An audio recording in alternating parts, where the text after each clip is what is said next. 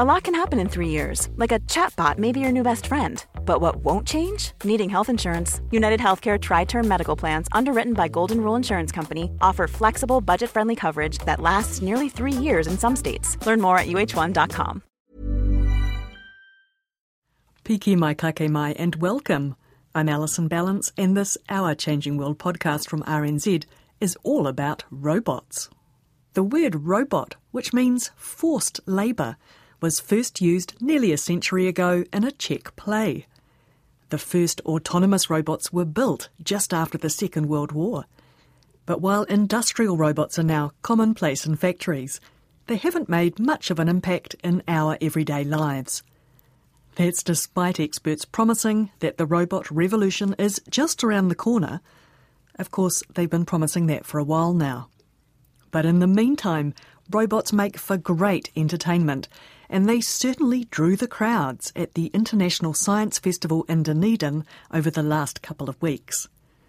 I went along to check out a couple of robotic events, and first up was a very engaging encounter with a little robot and its human minders visiting from China. My name is Kai. And Kai, can you introduce me to this little robot on the table? This robot is a humanoid robot. It's an open platform, which means that it's totally programmable.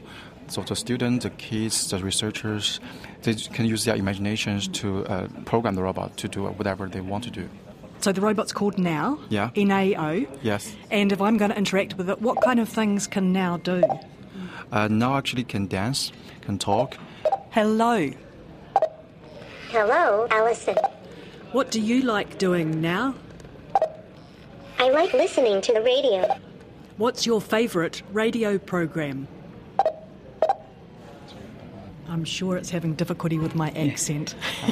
You have to try to speak US English. What's your favourite program? The opposite of what isn't your favorite program. That was my best American accent. What's your favourite program? I like Our Changing World on RNZ. That is a perfect answer, thank you. Easy peasy. Now may be programmed to understand American rather than Kiwi accents, but in most respects it has a very international pedigree. Hi, Alison. I'm Alex Chen. I'm traveling from Shanghai, China. I'm from SoftBank Robotics. Can you tell me a little bit about the company and what it does? Yeah, SoftBank Robotics. Actually, originally we're from France, Europe, and we have launched 2 robots. First is the Now robot, 8 centimeters tall, and in 2015 we have launched a Pepper robot in Japan. It's a human-sized service robot. So this might be a robot that I have in my house that might keep me company, that might do basic things for me? I think what you mean is you expect to have a human-shaped robot, can help you cooking, make a coffee, maybe do the cleaning the house, something like that. But we're not there yet. So until today, they can be companion to older people live alone, can help them to send and read emails and read the news, and checking information like restaurants, like grocery, like where to buy groceries, something like that. Yeah, even make video calls with your family. And we also have a prototype robot called Romeo. It's a very advanced service robot. It can take care of the older people live alone. For example, lift the people from the floor, provide some basic medical treatment, but still it's not yet to launch yet. The cost is very high, and also we still have some technology problems to solve. Yeah. So these robots are programmed. That must be the key to it, what you can program it to do. Yes, for our robots, they are just platform. So how you want to use it, how you want the robots can do, it depends on your imagination. So it depends on how creative you are. So you basically can program them to do everything. Yeah. The key point is empathy. Like in France, we have launched the Pepper robot with Carrefour, the supermarket. So if you want to grab some, for example, some tissue and you don't know where to get, so just ask robots. The robots will show you how to get it. So for this kind of information, companies can also provide a screen like an iPad, right? But the difference is when you see a human-shaped robot, when you see their eyes, you feel empathy, you feel connected. That's the difference. So it's like a part of our life. No, it's very different, yeah. So Pepper isn't going to be a member of my household for a while yet. But in the meantime, I've got Now to entertain me. It's going to do the chicken dance for me. I've got it. So it's wriggling its fingers and bending its knees and clapping its hands. Yes. Actually, Now has his own personality. He can make his own decisions. We can train the Now robots, the machine learning, so the robots to keep learning new things. I have to say, taste and music aside, Now's dancing is very good. I can imagine children really like interacting with Now. Yes, indeed. And the kids are really love to interact, to speak, to touch the robots. And they also want to learn how to control the robots, how to learn the science behind the robots. Now is rather talented in a number of areas. Sports, for instance.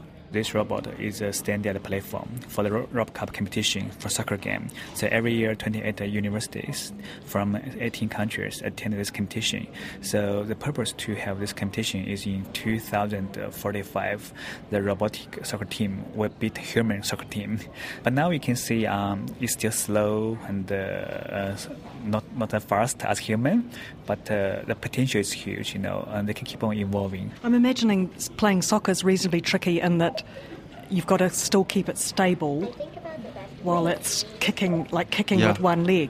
Yeah, and also you have to make a robot to try to keep on chasing the balls by the camera, So it's got a camera in the middle of its forehead. Actually, the two eyes you're looking at are not really eyes for robot. They are two infrared sensors. It's a humanoid robot. So, for human, we have many sensors. Like, for example, we can see with our eyes, we can listen with our ears, we can smell with our nose, we can taste the things with our mouth, and also we can feel touch. So right now for our robots, it can see with cameras. It can listen by microphones, listen your voice, and try to understand you. It can speak with the loud speakers. It can also feel touch. We also have some touch sensors on the head, on the hand. So when you touch it, it can give you a response. So yeah, pretty much we try to make robots just like how human works. Yeah. Now I'm told that it does Tai Chi as well. Yeah, of course. Tai Chi dance. Can I impress you with a relaxing dance? Yes. You can try and reproduce my movements if you want. I hope it will impress you. I've got it.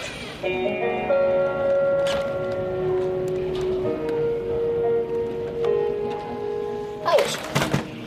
Oops, Now's toppled over. Oh, what am I doing on the floor? Oh? Now it's trying to get up. I can't get up. Bad luck. Stay calm and keep trying later. It was doing quite well in its Tai Chi routine. It's just fallen over. Oh, yeah. Can it get itself up again? Yes, of course, yeah. But the right leg has some motor problem. We've been giving it a hard time here in New Zealand, have we? Yeah, because basically every day we just demonstrate to the kids, from morning to the afternoon. So that's why I've been working too hard for him, for this little cute robot. The kids of Dunedin are certainly enthusiastic about robots, as I discover at an International Science Festival event in which kids are given the opportunity to make their own Bristlebot. Bristlebots are simple walking robots that look uncannily like little bugs. They're powered by a small vibrate motor, just like the one you've got in your mobile phone. And the other key ingredient is a toothbrush. I'm Joshua and this is Isaac. Hi, Isaac. Hi. So you've just been handed a toothbrush. What are you going to do with your toothbrush? And then we're presumably not brush my teeth. I'm going to be making a little Bristlebot with it. Should be able to run around. So you've got the motor part there. Now you've got your toothbrushes. Put it into hot water, and then to loosen the bristles, and then put it into cold water. So you're going to set the bristles in the correct place. Oh, so you've got to set your direction. Right, or else it'll just bump up and down in the same place. You're waiting in line to build one of these, are you? Yep. So what stage are you up to? Putting on a toothbrush head. You're going to blue tack that onto the top of that. The kids are having a ball of a time as their Bristlebots bustle, somewhat randomly around. But it turns out there is a serious side to all this robotics fun. So I'm Mike Paulin. I'm a neuroscientist at the University of Otago. I'm Malcolm McIver. I'm a neurobiologist and engineer at the Northwestern University near Chicago. Now, so this robotic chaos that's going on here, is this your fault, Mike? I guess it is, yeah. I started making these little robots for fun a few years ago, and then now we do it as a fun thing for kids. What are those little robots inspired by? Are they inspired by anything in particular? Well, I think of them as models of simple animals, little animals without brains, so we can use to study how brains evolved. So you go back 500 million years, when animals first started moving, they didn't have any brains, and they used to move around on the ocean floor on bristles, and so these little toothbrush robots move in the same way that ancient animals used to move before they had brains. So I'm really interested in what happened 500 million years ago, that they evolved brains, that they started to develop brains and eventually turned into us. What is it about robots that is exciting at the moment? I mean, obviously these kids are really excited, but in the broader field of robotics, what's going on and what's exciting? A lot of different things. One of the things is getting robots to have more sensory intelligence. So, you get up in the middle of the night and you have no problem getting around the house in the darkness and with lots of ambiguity in the signals, and robots have a hard time unless you have a very carefully controlled environment. But that's changing, so we're learning how to teach robots to deal with uncertainty in their sensory environment, how to interpret signals despite lots of noise and lots of ambiguity. So that's one area that's very exciting. Another area that's getting a lot of people's attention is autonomy. So autonomous cars, autonomous air taxis here in New Zealand. So the technology behind that is it's all about processing your environment and predicting what's going to be happening in the future so that you don't have a robot, say, running into a bicyclist. So that's another area that's very exciting right now in robotics. So how does your work with say, insects and spiders and animal brains, for instance, feed into how robots are developing? So we use simple animals as model systems. So we know, for example, an ant is, ants don't bump into things. Ants are smarter than the smartest robots we have these days. So we're interested. We know there must be a way of making really, really simple, low-powered robots that are really, really smart. And so we look at the animals and how they're put together and try and figure out, are there really efficient, really simple ways that we can make intelligent robots? So that's the kind of thing we have going over here, the little simple computer chips on these robots, driving them around, using really simple techniques to figure out what's happening around them and steer themselves through the environment. So I saw one girl working with a robot that was responding to light. Yes. Yeah, so that's the simplest one, where we just hook up a little light sensor to a little vibrating motor, and that just puts a little more energy on one side of the robot and pushes it in the other direction. So it just shows how, if you go back in evolution, animals can learn how to connect up different sensors to different muscles and develop complicated behaviors that do interesting things. And one of the things you see actually emerging here is actually representative of another exciting, fairly new area of robotics, which is swarm robotics. So people are putting their Bristlebot robots down on this big board, and they're interacting and they're forming little patterns and such. And this is actually a really intense area of inquiry right now amongst roboticists, is how do you get swarms of independent robots working together toward a collective goal, much like termites making a mound or cooperative hunting in whales, that sort of thing. And so this is it's interesting to see this spontaneously emerge over here on the left. Mm-hmm. At one end of the table you've got the simple little robots with no brains, and at this end of the table you've got slightly more complicated robots with little brains, and I'm interested in that transition and evolution. How did the very first brains evolve, and why did they evolve, and how do they work? I'm very like Malcolm in that I'm really interested in brains and really interested in robots, but I don't have any money like he has, right? So I have to build really simple robots and see if I can get the robots to figure out how to build their own brains. The kind of robotics we're doing is very similar, both bio-inspired, both, we think a lot about robotics as a tool for humans to use, driving cars, whatnot, folding our laundry, hopefully, at some point in the future, who knows how long from now. But the way both Mike and myself use robots is more like how one would approach a microscope. It's a tool for inquiry. It's a way to get insight into nature. We use them to build our knowledge we have of animals into the machine, and then the machine teaches us what the next problem we should look at in animals. It's kind of a synergistic back and forth relationship. So they're really research tools in addition to something that may eventually be quite useful around the household.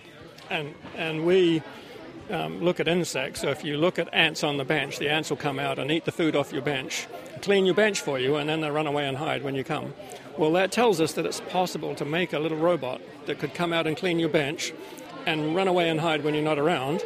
And it must be possible for those robots to power themselves from the stuff they clean off your bench. So instead of having some big robot, wearing an apron and slippers that comes in and cleans your bench and creates all kind of rubbish and throws it out, you have tiny little robots that hide down the cracks behind the bench, and they come out and they clean your bench, and they live off the stuff they clean off your bench, and you never see them because they run away and hide. So in the future, I think, we'll have little armies of little robot insects that will clean your house, and they will just take care of themselves. Well, apart from cleaning benches, what else do you see swarms of robots doing?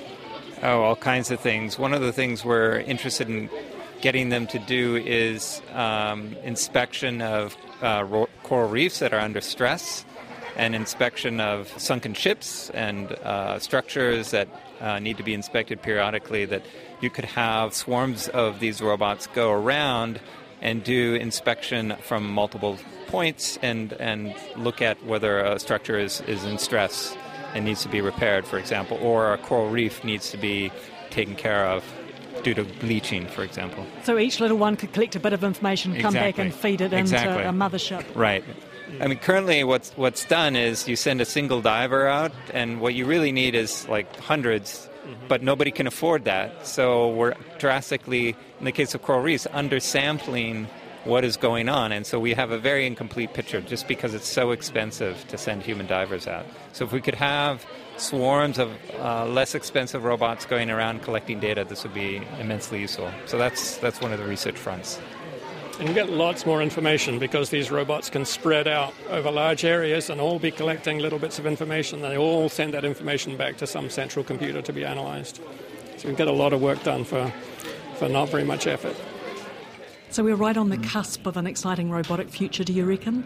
Yes, probably in 5 or 10 years, our life will be changed a lot due to service robots. If you look back in the past 10 years, how smartphone changed our life, probably, this will be the same, how service robot will change our life in the near future. Robots is not just a tool, it's our companion. So maybe in one day, we can make friends with robots. You are my friend. I think about the best way of being useful. Jolly good. Bye for now. I don't have anything to say about that. Goodbye. Goodbye. Thanks now, and a big thanks to Kai Fung and Alex Chun from SoftBank Robotics. Thanks too to bio-inspired robotics experts Mike Paulin from the University of Otago and Malcolm McIver from Northwestern University in the United States. They were all in Dunedin for the International Science Festival, and if you head to our webpage, rnz.co.nz/Our Changing World, you'll find a short video of the Bristlebots, as well as Now's Tai Chi routine, complete with falling over. I'm Alison Ballance, and this Our Changing World podcast first aired on RNZ National on the 19th of July 2018. Our webpage is rnz.co.nz/Our Changing World. It contains a vast repository of audio, photos and useful links. You can sign up for our weekly email newsletter there too. You can listen to us on the RNZ app and subscribe to us as a podcast in all the usual places, including Spotify, Stitcher, Radio Public and Apple Podcasts on iTunes. RNZ's new show, The Podcast Hour, in which Richard Scott searches out some of the world's best podcasts and chats to the makers, is now up and running. Check it out. We are, as always, RNZ Science on both Twitter and Facebook. Thanks for your company. Bye for now. Moriora.